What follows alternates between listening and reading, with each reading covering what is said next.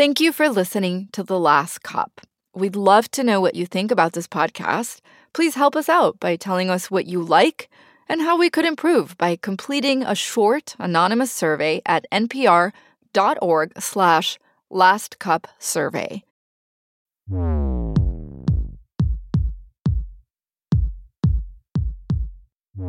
Welcome to The Last Cup. I'm Jasmine Garsd. Thank you for joining us for this bonus episode. We wanted to check in with a few friends of the podcast about Messi's performance in the World Cup so far, and if the team looks like they have what it takes to win the whole thing. Joining me in studio today are Julieta Martinelli. She's an Argentine journalist. She helped produce La Última Copa, The Last Cup, with Futuro Media, and she traveled with me to Argentina to help report this story. And with us on the line is also Fidel Martinez, the editorial director of Latino initiatives at the Los Angeles Times. He also writes the Latinx Files, which is a weekly newsletter that focuses on the American Latinx experience. He started at the LA Times in 2018 as an audience engagement editor, focusing on sports. Welcome. Hi, thanks for having me. Thank you for the invitation.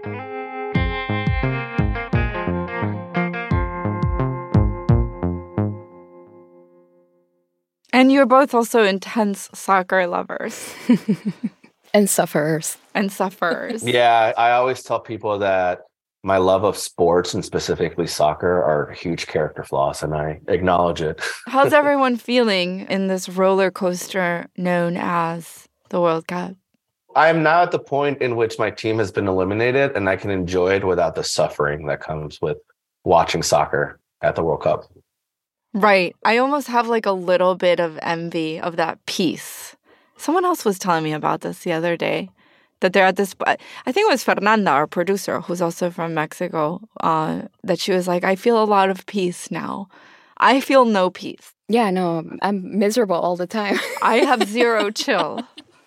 Just anxious. Well, I'll be happy to switch places with you guys. You know, you guys can have my peace and Mexico can still be in this tournament. Okay, well, I appreciate the offer. I think I don't want to make that switch because Argentina has had overall a strong performance in this cup, but we did get off to a rocky start, no doubt.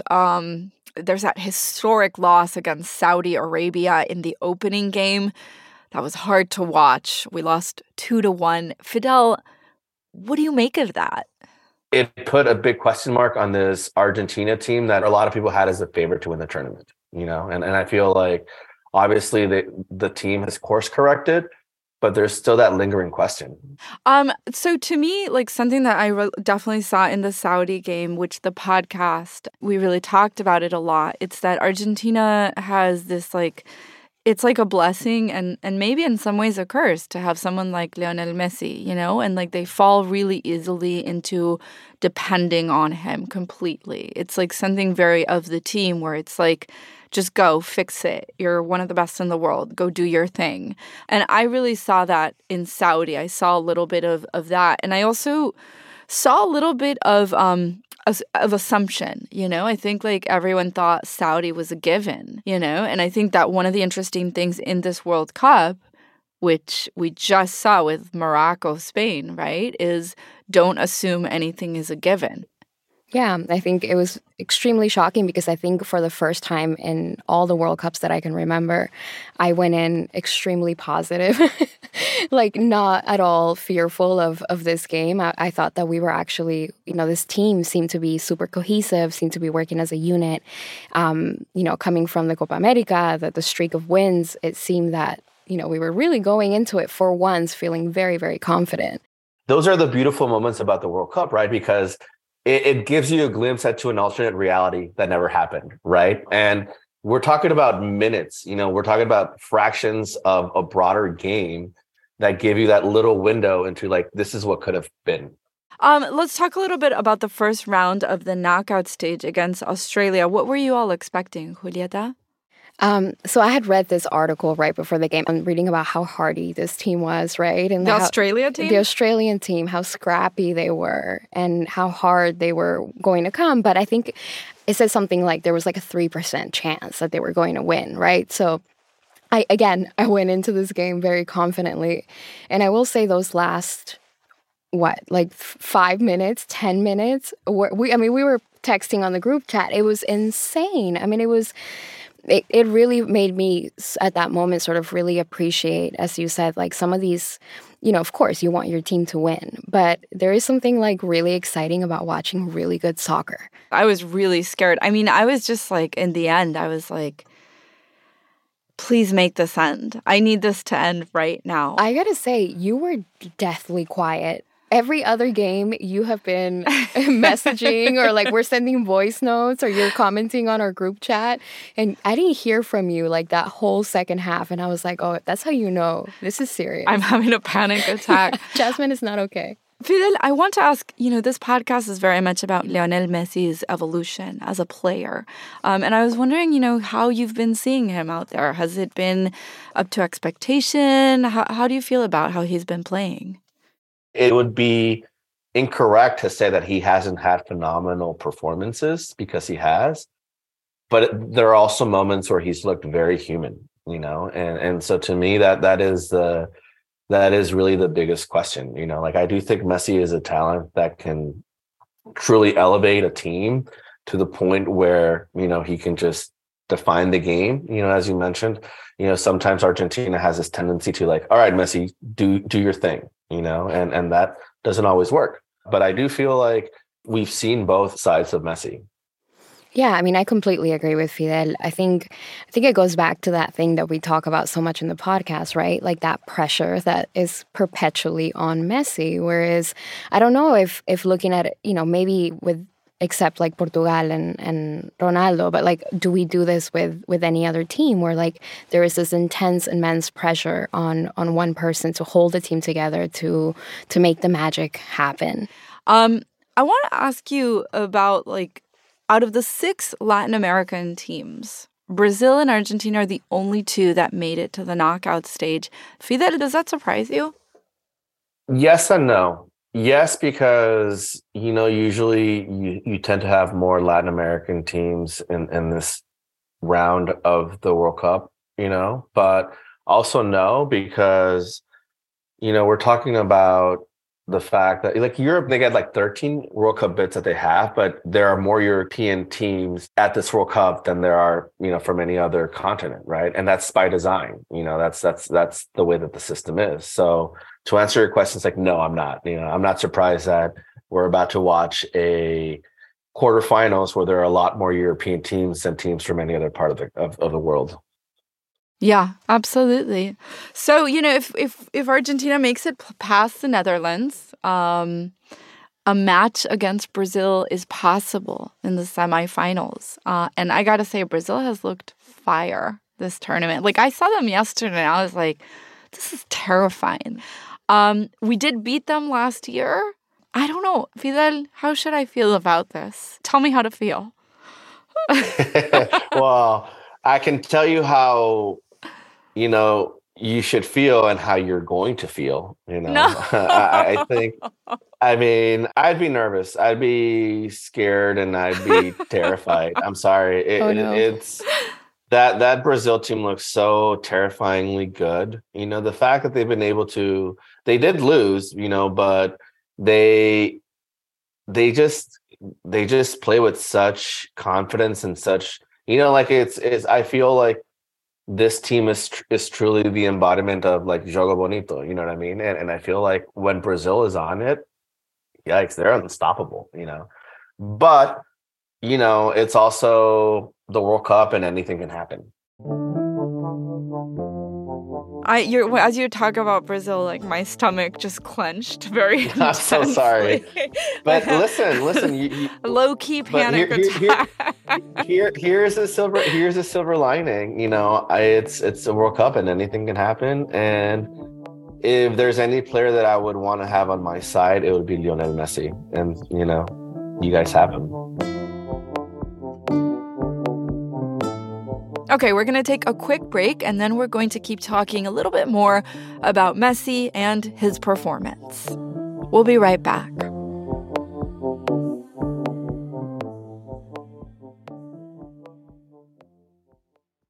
This message comes from NPR sponsor Wise, the universal account that lets you send, spend, and receive money internationally. With one account for over 50 currencies, who exactly is Wise made for? It's made for Austrians in Australia, South Africans in Sweden. It's made for New Delhi, New York, and even regular York. When you use Wise to manage your money across borders, you always get the mid-market exchange rate with no markups and no hidden fees. Learn more at wise.com/NPR. We're back from the break, and joining me on this bonus episode are Julieta Martinelli from Futuro Media and Fidel Martinez from the LA Times. Okay, let's look at the path forward. Friday is the big match against the Netherlands. I want to hear your expert opinions. I gotta warn that my expert opinion is wholly biased. But I do think that, I know Netherlands gonna come hard. I think they're trying to, I think I heard the coach say this morning that they have something to prove, right? Do they have something to prove with us? I feel like they've proven a lot. I think it was 2014 that they're still sort of reeling over. But I do think that, Netherlands is one of those teams that makes me very nervous. The way that you just described Brazil is how I feel about this game on Friday. Just this machine is what I think of when I think of them. But I actually feel pretty confident. Don't say that. I actually don't know if I can watch this game. Fidel, have you ever gotten so nervous about a game you can't watch it? No, but I do have a tendency to watch soccer games by myself. Really? Just because I can't. Yes, absolutely. I have to watch these games by myself, and it almost feels like I'm doing penance, watching these games. So I've never been to the point where I can't watch, but I find it very hard to watch with a group. That might be my story with Netherlands. I feel like I'm just too nervous. I'm too anxious.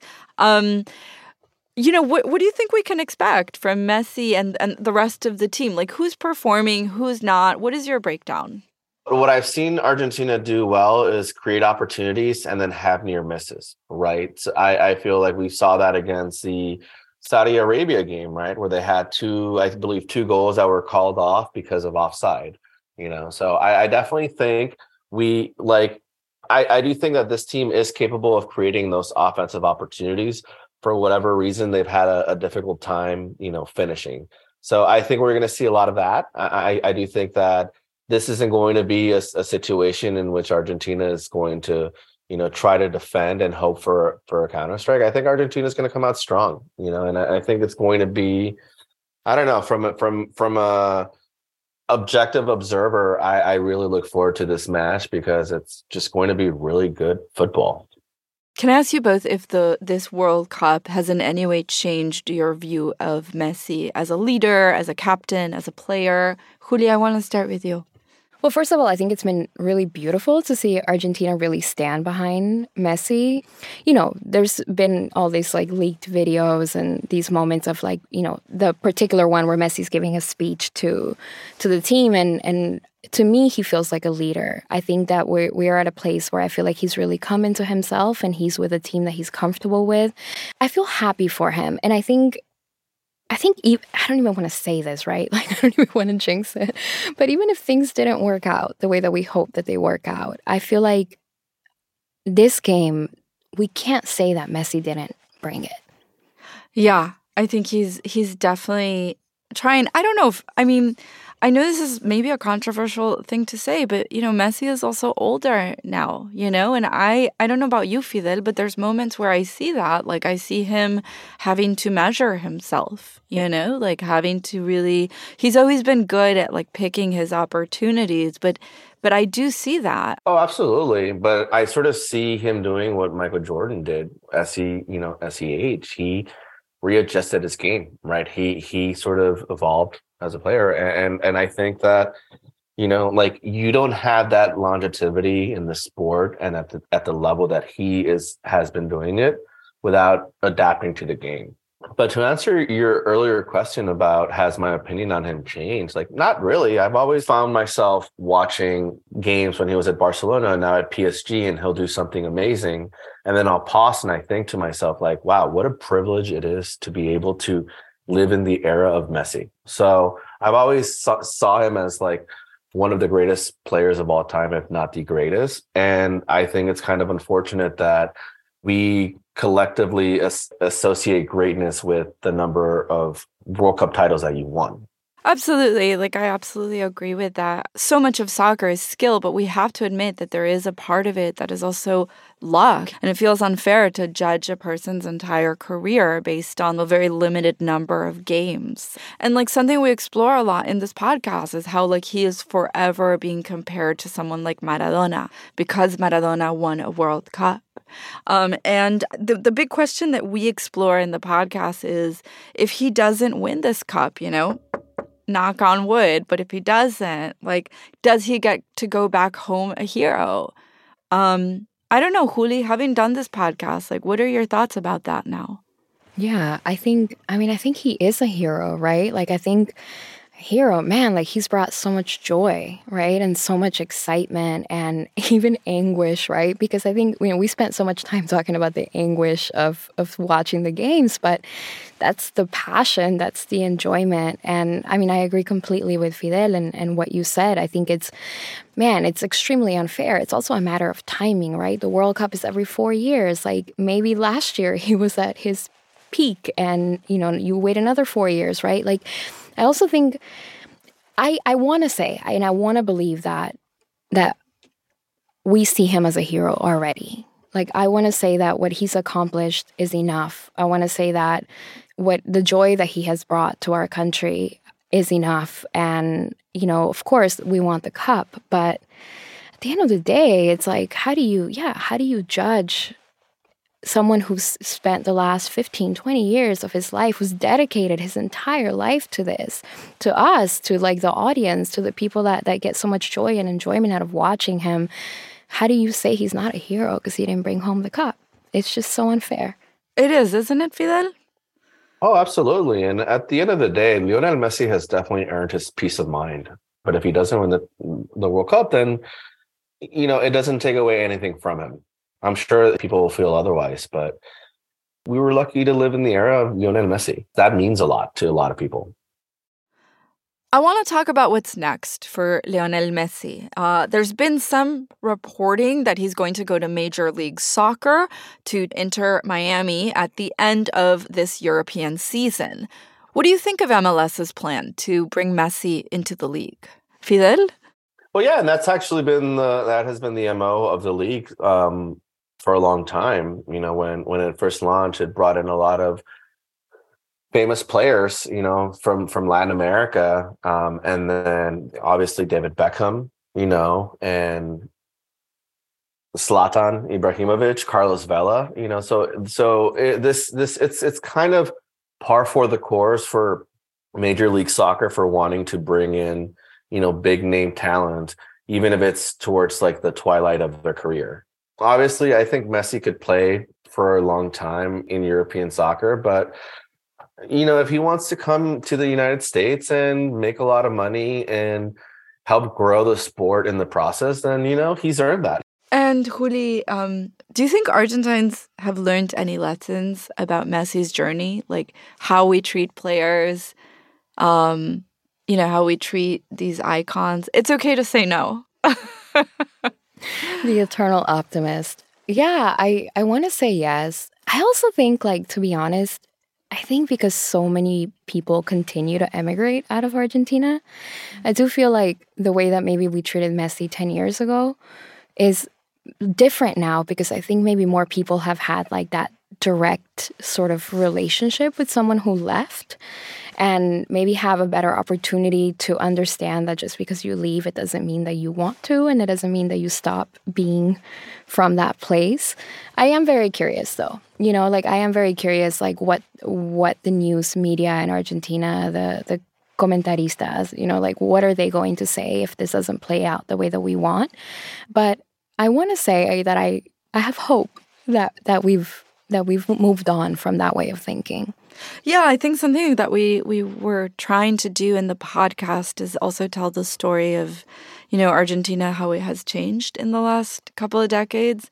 And I think that some of the warming up towards Messi also has to do with the fact that now we're, as opposed to in the early 90s, now we're a country where you have a cousin or an uncle or, a sister or a friend who left.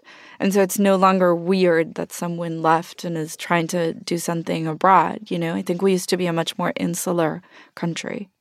So I wonder how we will see that reflected in Messi's retirement, which is impending. At least his retirement from the World Cup.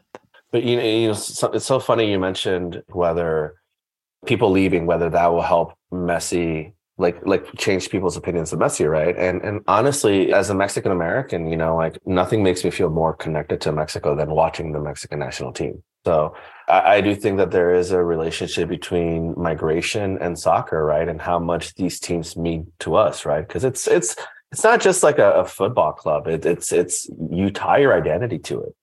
So I definitely think that with migration will come more appreciation about Messi, but I'm glad this term is only 4 years because the emotions are so strong and so high that I need a break. I do too. I just keep thinking I forget what this does to me emotionally. A part of me feels like we should have it more often so that I can remember the psychological effects this has on me. No, but I think it would be diminished. I don't know. I feel like 4 years is good, right? And I feel like it's what makes it much more meaningful than having every year or every other year. It's like why people really love the Olympics. Last question. I promise this is the last question before we go. In your professional opinions, does Messi have a chance and Argentina to win it all this time? I'll be the wet blanket here and say he has a chance, but if I were betting money, I would bet on other teams before I bet on Argentina. And that's me putting my trauma caused by Argentine soccer aside as a Mexico fan and trying to be as objective as possible. I wouldn't be surprised if Brazil or France won this, Yeah, Sorry. Hopefully Brazil, though. I'd love to. It's there's a silence. I'd love Brazil to, if it's not Argentina, I'd like Brazil to take it. I do want a Latin American country to take it. That feels important. I will say, I respect Fidel's objective opinion. I lose all sense of objectivity. I become a terrible journalist when it comes to Argentina. I don't even want to say that it's not an option. So I do think that I'm saying it now. Okay, I'm saying it now. We are going to take the World Cup. But if I have to choose someone else, I am going to say that my heart is also with Brazil. Julieta Martinelli, Fidel Martinez, thank you both so much for joining us. Thank you for having me. Yeah, thank you, Jasmine. That's it for us at The Last Cup. On behalf of the team, I would like to thank you for joining us on this journey. This episode was produced by Andrew Mambo and Skylar Swenson with production support from Nick M. Nevis. Katie Simon is the supervising editor for Embedded, and our mix engineer for this episode was Natasha Branch. Music provided courtesy of ZZK Records. Lauren Gonzalez is the senior manager of the content development team. Our executive producers are Yolanda Sanguini for NPR and Marlon Bishop for Futuro Studios. Anya Grunman is Senior Vice President for Programming and Audience Development. Thank you for listening to The Last Cup. We'd love to know what you think about this podcast. Please help us out by telling us what you like and how we could improve by completing a short, anonymous survey at npr.org/lastcupsurvey. And as always, we love getting feedback from our listeners. You can send us a message at thelastcup@npr.org. Thanks again.